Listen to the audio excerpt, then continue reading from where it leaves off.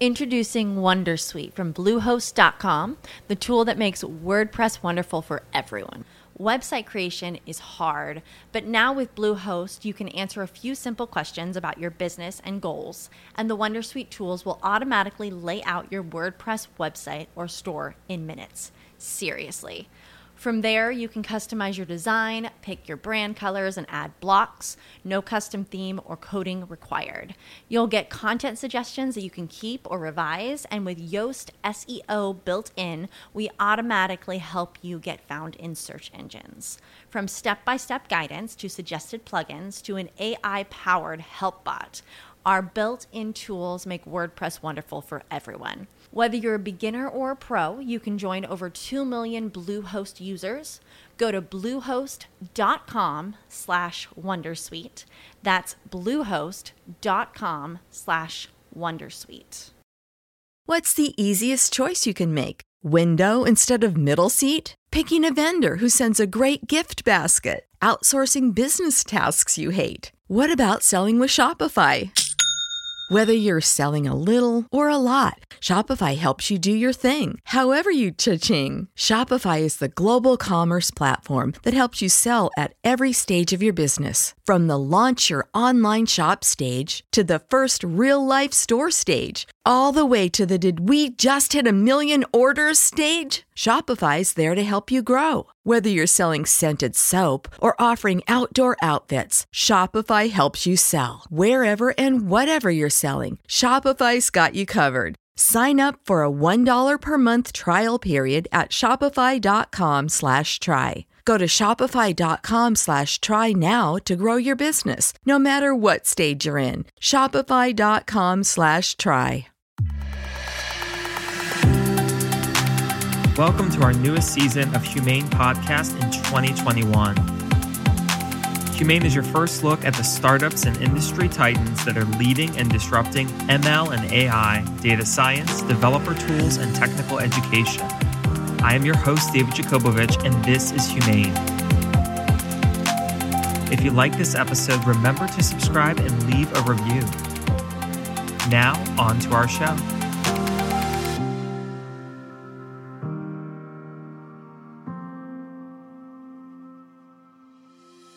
Welcome back to the Humane Podcast. Today I have a return guest speaker who joined us last year in 2019 when the world was very much work from office. But now as we are fast tracking throughout 2020, as we reimagine the world and we reimagine education and we reimagine work, we're looking at the work from anywhere world. And so our guest today is Alberto Todeschini from UC Berkeley in the MIDS program. He's a course lead in artificial intelligence. We spoke a lot about data and AI last year, but there's so many new topics on our mind this year as we're again re-emerging from COVID-19. So Alberto, thanks for joining us and rejoining us on the show. Thank you. Thanks for having me. You know, it's always a pleasure. We speak a lot offline about where we're seeing the world moving. And one of the big trends that we're seeing as we reemerge is governments partnering with private organizations, basically public-private partnerships. And it's around everything from education, society, and the world. But one of the big areas you've been putting a lot of attention and energy towards is the future of environment. What are some things that you're starting to see? One thing that I've noticed recently is that there's probable large amount of money flowing from governments around the world into stimulus, right? So to get us back on track after COVID. So the example from the European Union, for instance, is $826 billion US, of which a quarter is earmarked for environmental and sustainability and social activities. So this is very interesting because in the last few years, a lot of this is about the environment, about energy, and about agriculture have really been penetrated by data science.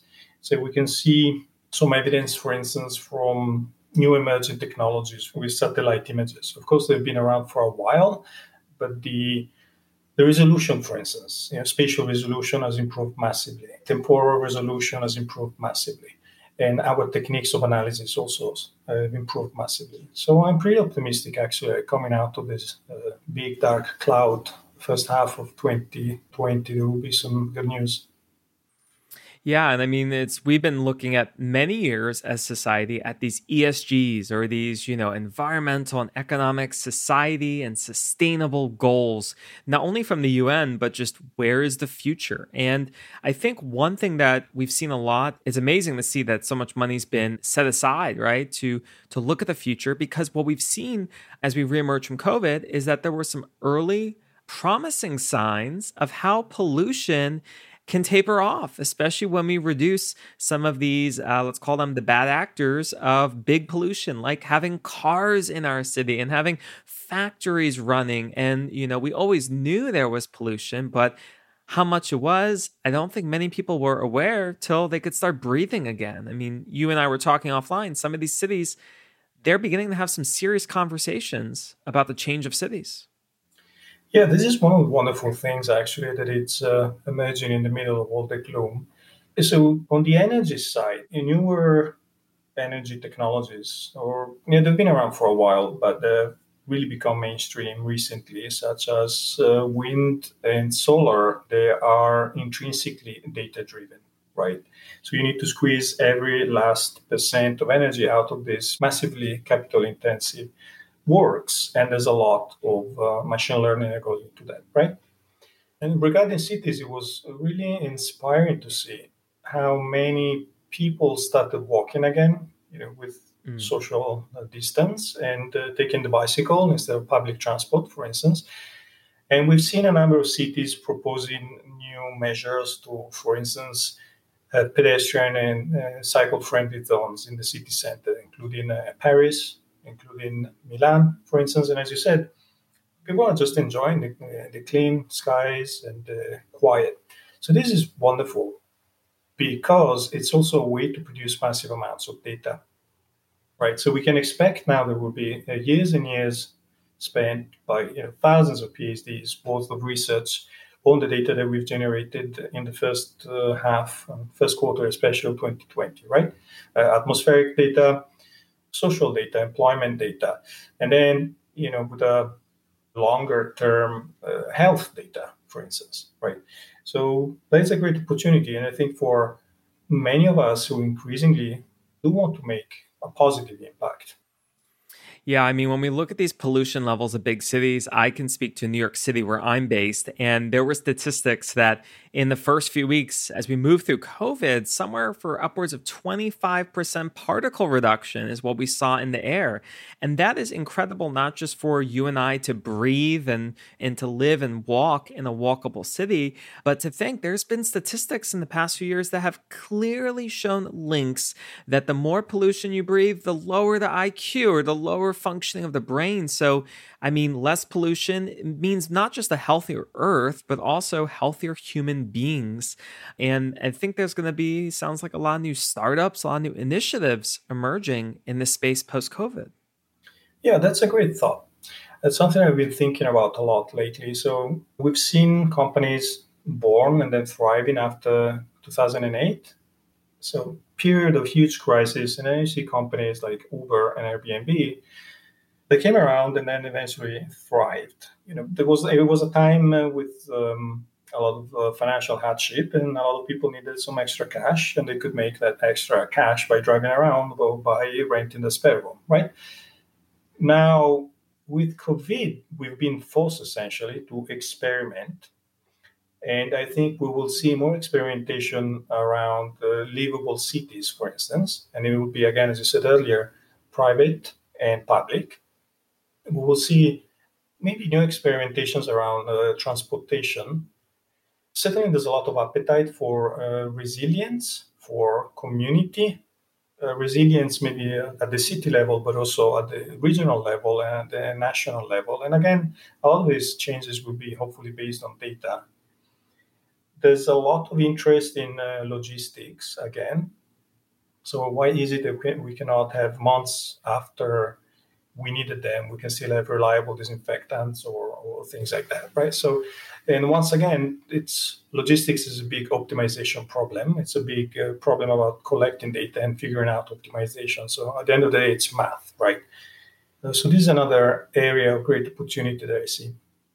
Yeah, and I mean, the logistics, I can just recall during the COVID times how I had to wait for some Amazon packages to take almost 30 days to arrive because they were non-essential items. And that shows how congested the logistical system became with supply chains. So absolutely, I think there's going to be some emerging startups that are saying, really, do we need to go through so many pathways to get to our end consumer, or can we go a quicker process there? And perhaps that quicker process can also reduce the carbon footprint, right? So perhaps we're not moving through as many trucks or airplanes, or maybe even some of those vehicles are going to be more environmentally friendly. We've started seeing, everywhere from Berkeley to New York City, these little self-driving mini vehicles that can bring you, your sandwich to, take you at local buildings. But there's even been talk of, electric air taxis and all these ideas, some of them more futuristic, but a lot of it around clean energy. Yeah, this is something I'm really passionate about. So we've seen, with the shock of COVID and the shock of the price of oil and recent bonds, we've seen a lot of oil and gas companies and coal companies going bust. And we've seen the investment moving elsewhere to renewable, which are certainly more future-proof.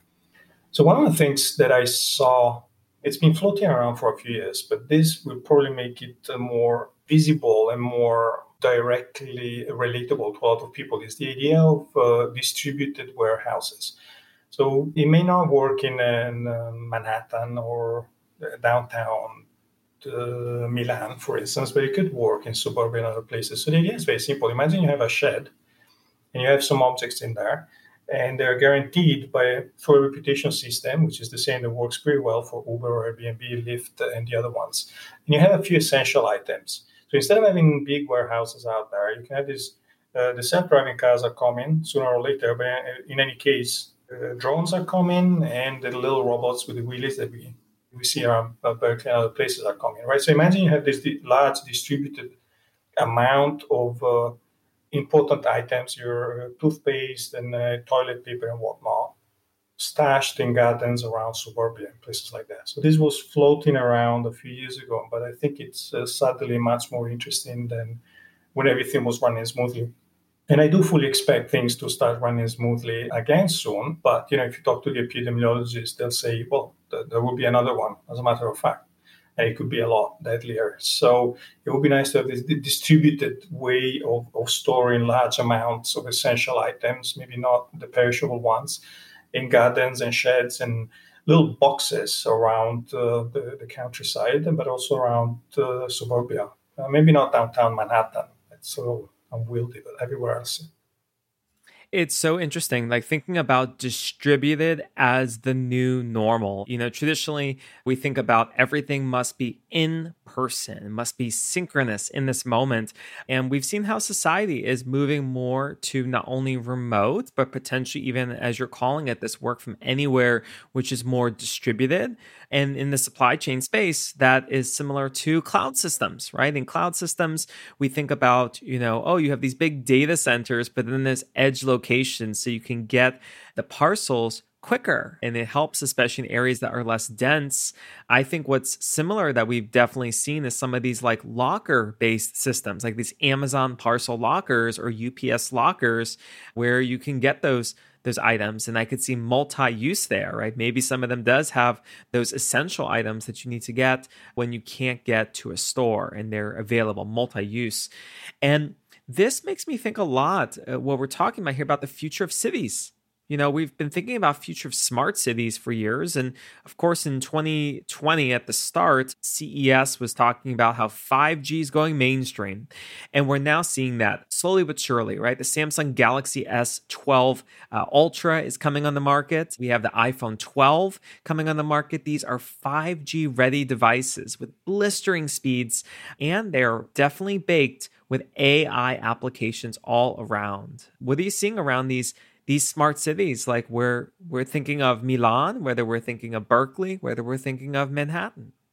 See, another trend that I heard several years ago, and I thought it was, some people tried it, but it never particularly worked, but it could work now, with the technology that you just mentioned, 5G, and this distributed system and the ability to communicate incredibly quickly, and also to do, technically speaking, inference on the edge. So you're doing AI with your phone instead of moving data around as much as possible. One interesting thing that I heard again after a few years of not hearing it would be to figure out so imagine a startup. There were a couple, but I don't think they ever went anywhere. And let's say that you own a hammer.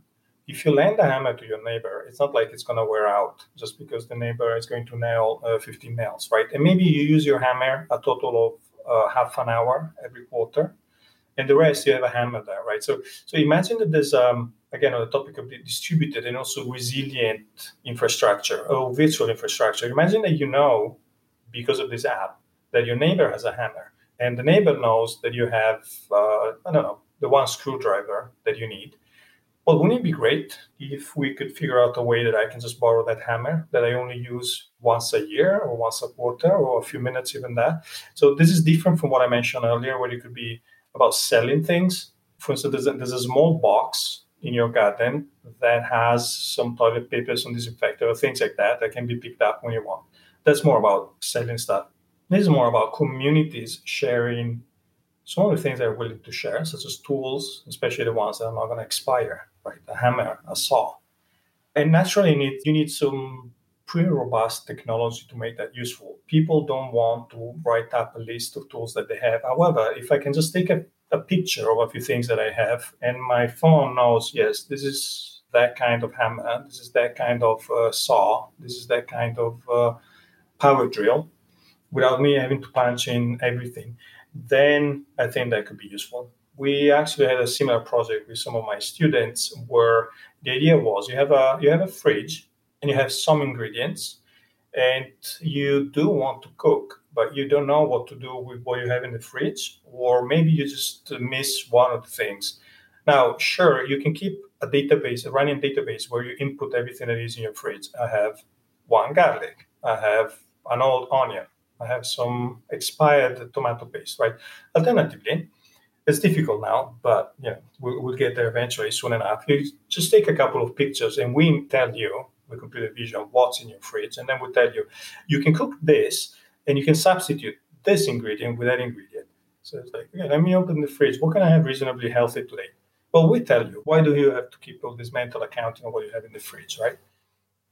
It's so incredible to think about the industries that are being disrupted with technology, especially on-demand economy.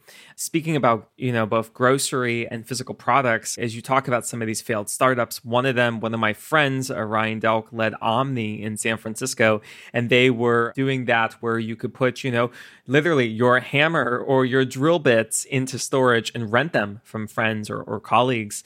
And I think maybe the market was premature, maybe not there just yet. But I love on the grocery side, because especially during COVID, I have amped up my cooking skills. I have made a new famous dish every week, whether it's like beef Wellington or some of these other really classic dishes, taking it on. But sometimes I've thought, why do I need to buy all these ingredients? It could be very expensive, especially when you want to just make one part of a meal. It's so interesting, though, to see the future of grocery, right? As we're leaning into this topic. There's been much said about the Amazon Go stores that had launched, and a lot of these augmented AI products like Caper, where you can have a shopping cart that you can check out from. Back in January 2020, which feels like a lifetime ago, but I was actually in Milan as I was finishing up New Year's, and I got to go to that futuristic AR supermarket that they talked about when these MIT professors had helped design. And it's just incredible to see the technology. There's so much innovation happening in Europe. Yeah, that's true. So the market in Europe is pretty fragmented. Partially, a lot has to do with language, right? So we're pretty much most European countries we speak reasonable English, but that's absolutely not true for the entire population. So there's an issue with scaling, certainly, but there are a lot of regionally successful startups. What is less developed, certainly, is the world-leading companies that you see coming up again and again and again and again and again in Silicon Valley and thereabouts. So having grown up with one foot in a city in the Alps and one foot in a village of 200 people in the Alps. It's interesting to see both of them. And having lived then in places like Tokyo for 2 years and London for 6 years, and now the San Francisco Bay Area, Berkeley, for about 6 years, it's very interesting to see the cultural differences. One thing that I enjoyed about the village is that if you need something, you need flour because you were going to bake, but guess what? You don't have enough of the right flour, or you need that hammer that we talked about. You know exactly where to get it, right? It's easy in a village with 200 people. You go either you ask your cousin, or you ask your aunt, or someone. You always know, oh, if you need the hammer, you go to that person. So that's not been replicated successfully, as far as I know, and as you mentioned, so far with technology. Maybe because some of the attempts, I'm not sure about your friends' attempts, but they were some of the things that I saw, they tried to solve the problem at the wrong scale. And one of the things that maybe has changed with COVID is the sense of locality. We'll see how much goes back to normal eventually. I know it sounds unthinkable to many of us to think that many things will go back to normal, but I do think that a lot of our lives will go back to normal. Yeah, it's interesting that, one of the big things I've heard about in tech from some of the leading VCs, especially like Paul Graham, is to do things that don't scale, right? If you can build it at a local level, then you can scale it, but you should start small to get big. And, this reminds me, as you're sharing these stories, Alberto, on groceries, it's like, when you think about, do you need the right flour? All-purpose flour is not bread flour. It's definitely not the right flour. And this is a distinction that's important to make, similar to the distinction when we look at what occurred with COVID. I mean, are data scientists, epidemiologists? Do we know everything about healthcare? This may not be true. We may not be able to translate data to scale in healthcare.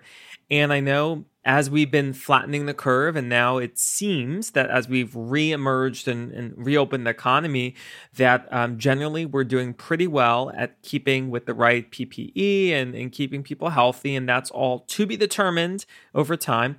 But I mean, data scientists and their predictions, I don't think it went that well. I mean, some people were predicting millions of deaths in the United States, and we'll have to see how that ages on this episode. But what do you think about that with data scientists, epidemiologists, and specialists in the field? That's a great question. That's an important question. I think I want to start with one thing. Yes, we butchered a lot of the predictions. Absolutely. We butchered them big time. However, I would still hope that people follow the experts next time. So the worst takeaway is to say, see, the epidemiologists didn't know. Or see all those mistakes. We were promised millions of deaths, and we only had 100 or maybe 200,000. We'll see in the US how many we end up having. Right, we're already above 100,000. So I do hope that people will trust the epidemiologists next time, because it could be 10 times more deadly easily. We know something else will come, and the chances are sooner or later it will be far, far deadlier. So, but with that out of the way, absolutely, I think there's so many problems. One problem was in simply reporting. So we don't even have the same definition. What is a death by COVID? Or is it a death with COVID? Right? So if you see how different, even in the same country, different municipalities and different counties are reporting deaths, it's just very complex or very complicated. And then we saw analysis done by some cowboys, say on LinkedIn or whatnot, at the speed of light immediately in February or whatnot, and they completely butchered it. And then they kept butchering it. So there's a huge amount of work that needs to be done post-mortem in the real meaning of the term, to understand, okay, what went wrong with the data collection so that next time we can collect the data better. What went wrong with communication between health authorities and political authorities and the general population, right?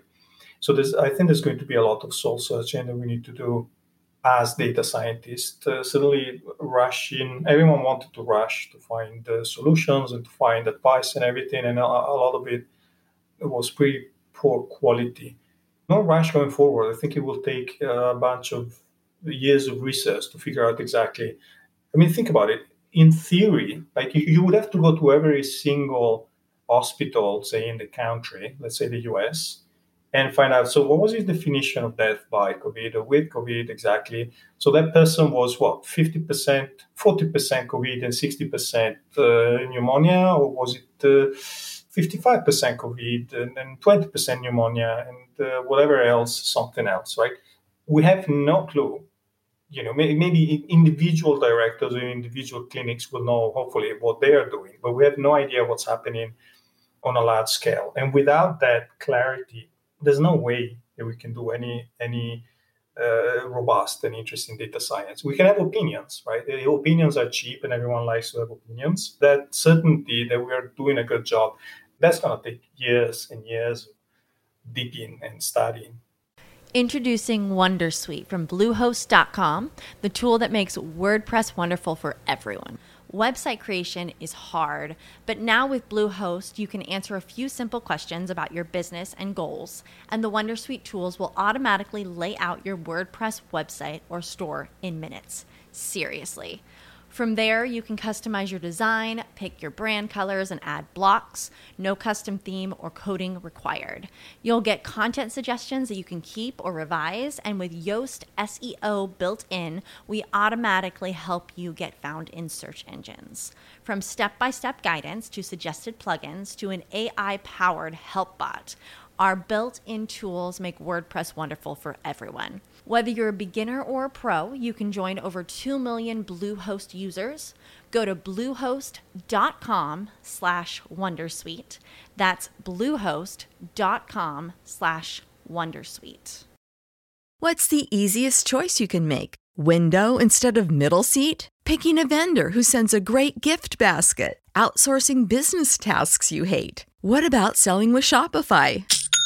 Whether you're selling a little or a lot, Shopify helps you do your thing, however you cha-ching. Shopify is the global commerce platform that helps you sell at every stage of your business. From the launch your online shop stage to the first real-life store stage, all the way to the did we just hit 1 million orders stage. Shopify's there to help you grow. Whether you're selling scented soap or offering outdoor outfits, Shopify helps you sell. Wherever and whatever you're selling, Shopify's got you covered. Sign up for a $1 per month trial period at shopify.com/try. Go to shopify.com/try now to grow your business, no matter what stage you're in. Shopify.com/try.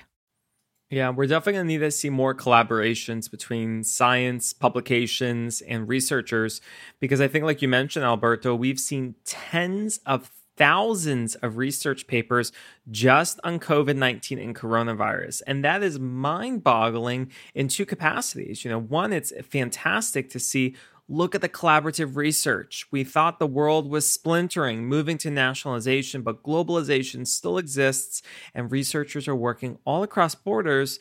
But then who are all these researchers? How many of them are epidemiologists, these business experts, versus the data scientists who may be data experts? So I think we definitely always need to bridge the gap between business domain and technical domain. And that'll help us, I think, make better research. We were chatting offline for the show as well that, you've started to see the movement with tech conferences to go virtual. And some of these leading tech conferences have fantastic new things, especially with going back to our topic on carbon emissions and forestry and satellites. I mean, there is such an incredible wealth of knowledge that people are interested in now because we got to dig away from cities for a moment of time. What are some of those things you've been seeing with satellites and images? So I have a couple of projects actually running now. One was pretty simple. It is pretty simple. So you have this satellite imagery about cultivated areas. So cultivated areas are very interesting because agriculture consume the majority of fresh water. And about half, depending on which paper you're reading, it could be about half, 52% of agriculture currently is not sustainable, purely from the point of view of water. And we're not talking about deforestation. We're not talking about runoff of chemicals into the ocean, purely just the water, right? So if you read news, look at what's happening to water in Australia, the Midwest here in the States, or the Central Valley. They're all drying up. Okay, so the better we understand any part of this massive ecosystem that includes rain-fed and includes irrigated land can push the needle to a more, essentially, a more sustainable and intelligent use of water. One thing that I'm working on that I think is very interesting is to find the sweet spot, the optimal spot between maximum yield and sustainability, still with water and still with agriculture. And we're using satellites for that. So basically, the idea is simple. Let's say there's a curve, and maybe it's a normal curve, the Gaussian.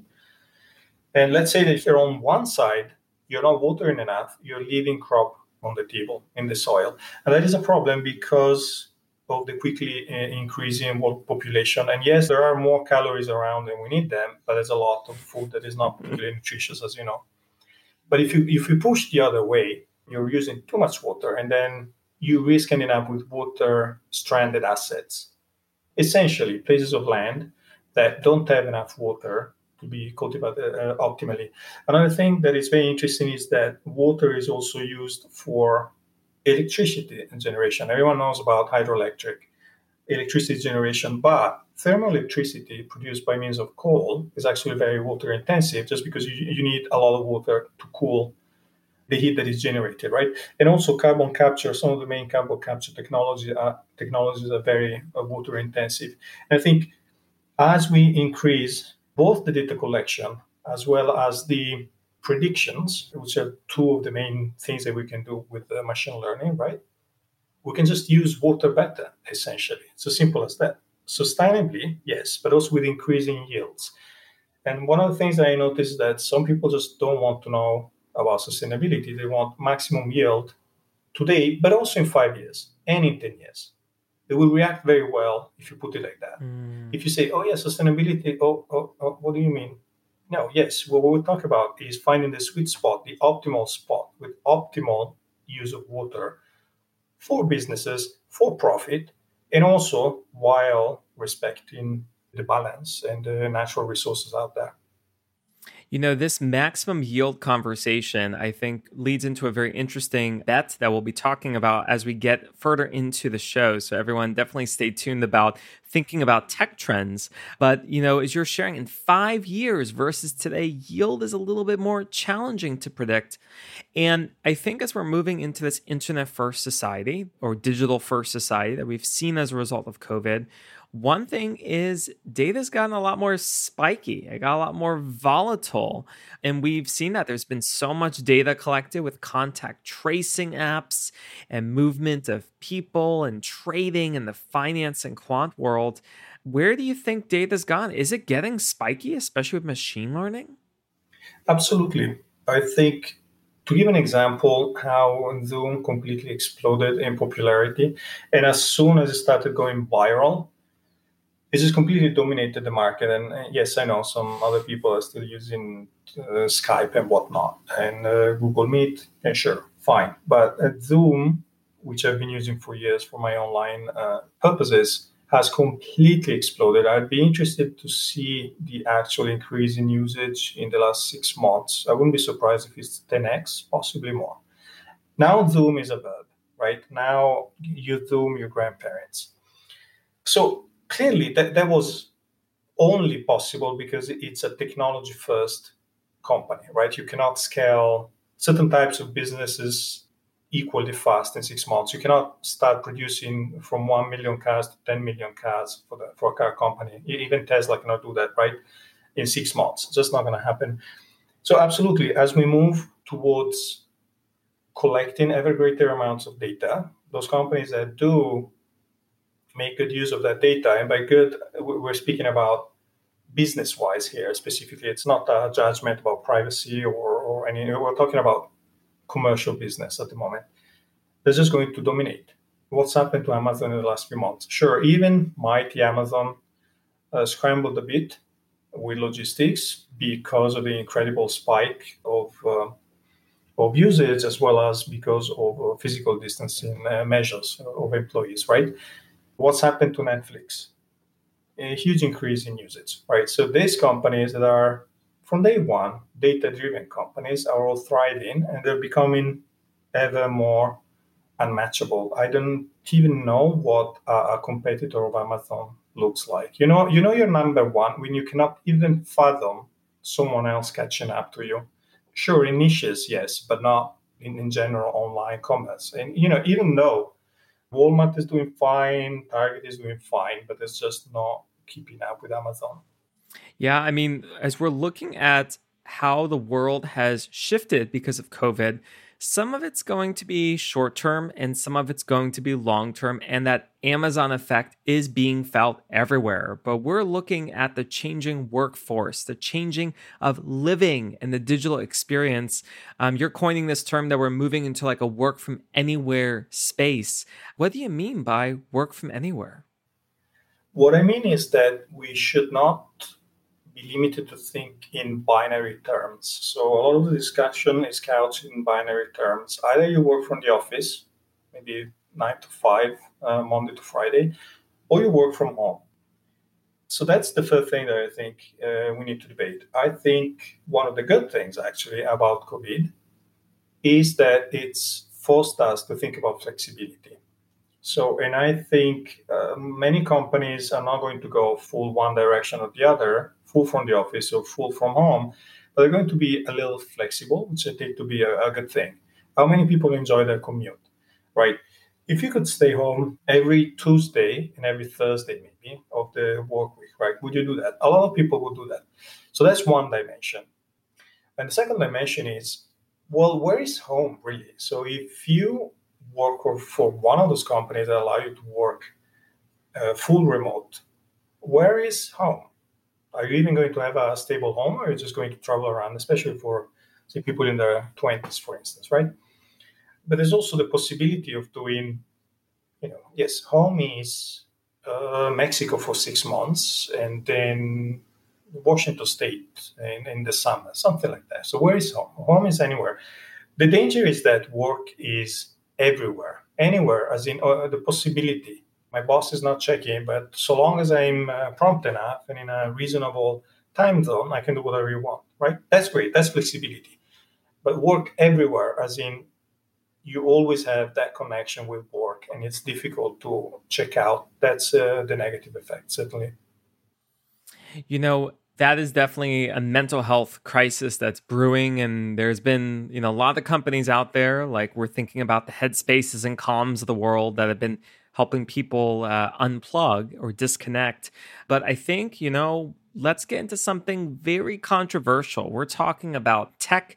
We're talking about tech leaders. And there has been this dichotomy, or this binary, if you will, where one company leader, executive, Jack Dorsey of Twitter and Square, has said, you can work from home forever. We are just going to begin removing our footprint. And Twitter historically has been a company that has not worked from home. Versus Facebook. Mark Zuckerberg has come out saying very publicly numerous times that, look, I'll give you the opportunity. If you'd like to work from home, absolutely. Like, we need to be an empathetic first company. But if you're not in our core, tier 1 cities and you move to a tier 2 or tier 3 city, there may be some compensation changes in store. What is your take on that, Alberto? Yeah, that's very interesting. Being in Berkeley, I'm just a few miles from the headquarters of both companies, and I have a lot of friends and former students who work there, right? So that's very interesting. I was not too surprised to hear Twitter's decision, which also applied to Square, another company whose CEO is Jack Dorsey. So that was not too surprising. It was a little surprising in terms of high profile. Right, they're still super famous companies. It's super in the media, especially Twitter, right? So, however, if you read the news about Jack and what he's been saying over the years, that was not too surprising. It's going to be a very interesting experiment, and I'm sure we'll learn a lot. And in a way, it was not too surprising to hear from Mark either. He's been somewhat conservative in many choices. Yeah, I don't mean politically, obviously. I mean in terms of maybe not pushing the envelope with other things. So regarding costs, that's absolutely fascinating. So I'm pretty sure some people would gladly get a small pay cut, or possibly a substantial pay cut, to move from away from say, San Francisco and or Palo Alto, whatnot, and move somewhere more idyllic. However, one suspects there's going to be also a fair amount of resentment. So if you are hired in a place that is distinctly cheaper and you grew up there, and from day one, if I'm hired remotely, I will make X percent less. But you know what? Home costs 30% or possibly 20% what it costs in San Francisco or Manhattan. Maybe it's easier to swallow. But if you want to relocate and then have to take a pay cut, that's difficult, right? So if you're used to X and then they say, okay, how about we give you 70 or 80% X? That's difficult, right? I think the new hire, it's easier. It's like, you know what? I'm staying out here. It's a lot cheaper, and I can walk to work, which is Starbucks or whatnot, versus let me take a pay cut now. So we will see how that turns out. I think it's a little early. I think it's going to be very fascinating to see how many people accept that. To be honest, I'm not so convinced there will be this deluge of people leaving the Bay Area or other expensive areas in the US and elsewhere. News from this week is that prices are finally starting to react negatively. I mean, rental prices in the Bay Area. So that incentive to move may also change a fair few percent points. Let's say you pay 10% rent less, right, in San Francisco, then it's a fair bit of incentive less to move elsewhere. That's right. I mean, we saw in 2008 during the global recession that prices fell, upwards of 15% from a rent perspective. And our early signals are showing that prices for renters in San Francisco are down about 10% and Menlo Park down 15%. So perhaps a similar trend is in store, and maybe that can ward off some of the effects of this suburban sprawl. Like yourself, I'm in New York City, another big city, and I'm generally of the fan of this economic theory called aggregation economies, which is when you're co-located in these big urban centers where anything's possible. It just couples the effect. It's stronger. 1 + 1 is definitely more than 2. It could be 3 or even 300, which are things I think about. And the challenge is that we as, practicing data scientists and AI experts, in the short term, we overstate a lot, right? We think self-driving cars are going to be here next year. Okay, they're not here yet, right? But in the long term, I don't think AGI will be here in my lifetime. It's something people know I've said in the show. I don't think it will be, but you know what? I am not Nikola Tesla. We got to see where that's going to be. So with that note, thinking about big picture, predictions, trends, call to action. What are some things you'd like to leave with our listeners today, Alberto? Let's carry on with a thought about cities. I think one of the things that could conceivably happen, I don't expect this exodus, but some dilution potentially. If you only need to go to work, or if you feel like you need to go to work once or twice a week, you like to meet people and see your boss and whatnot. But what about living 100 miles from work? You wouldn't want to commute 200 miles a day, right? But if you only need to do it once a week, maybe you will do it then. So it's a mild dilution, though, where the center is still the city. So similarly, maybe you just go to work on location 5 days a month and you live 100 miles, 150 miles from work. It's from SF, for instance, or from Boston, whatever. So it's some dilution, but the center remains the center. I think that's a very conceivable trend, and especially as you said, self-driving technology improves. And sure enough, it's taking longer. That even I posted famously on LinkedIn. I was so wrong a few years ago, but never mind. So as that improves, it's like, oh, you mean I can just read the news for those 120 minutes once a week, one way that I go to work? So, but the center is not going to change, I don't think. Maybe a little dilution, but I don't expect an exodus at all. What we should do, maybe what we can do and we should do, is find ways to improve life in the city, which is what we've been saying for a while. Let's use technology to figure out how to improve life in the city, or make places where we enjoy walking, we like walking, we enjoy local restaurants, we enjoy going out, we like biking around and staying fit in the city, in livable cities. So maybe that is something we can think about and work towards. Yeah, I think thinking about what you just shared, I mean, I've also heard these stories about New York City where the Hudson Valley, could be a place where self-driving cars are here tomorrow, so you can live 100 miles out and commute in. But we've even seen in the real world today where I know doctors who particularly live in Florida and commute once a week to a hospital in a different state, depending on what work they're doing. So it definitely is possible. I think we're going to reemerge stronger. I think the economy is going to rebound. We've seen early signals from China that airline traffic, less than 2 months after they've been fully open, is already back to 80% of pre-COVID levels. We're seeing similar signals, a little bit lower, but trending up also in the hotel and the restaurant space. So, if there's one thing I know that we're a resilient nation, what call to action, a message would you like to share with the audience? I agree. I'm optimistic. It's been awful. It still is awful, but I'm optimistic. So what I would say is just look around your neighborhood and think of things that could you want to stay with us. So yes, we've been given a great opportunity to reset a lot of our habits. It was greatly challenging. So how many of us started eating better during COVID because our usual eating habits were kind of destroyed?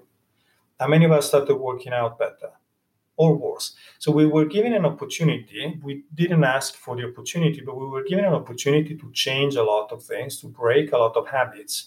And so what I would say is, let's make the most of it. This is, I think, really the most important thing that we can do looking forward to cement that optimism that many of us are actually starting to have.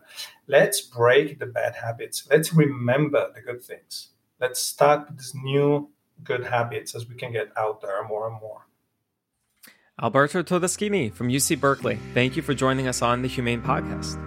Thank you. Always great having you, my friend.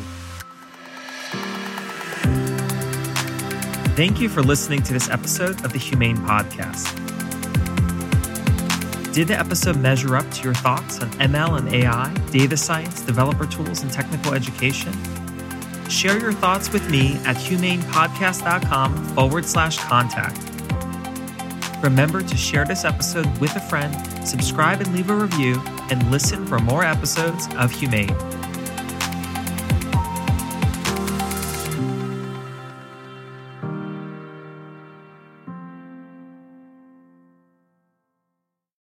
This is the story of the one.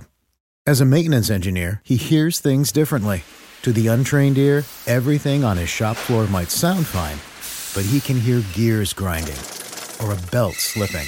So he steps in to fix the problem at hand before it gets out of hand. And he knows Grainger's got the right product he needs to get the job done, which is music to his ears. Call, click Grainger.com, or just stop by. Grainger, for the ones who get it done.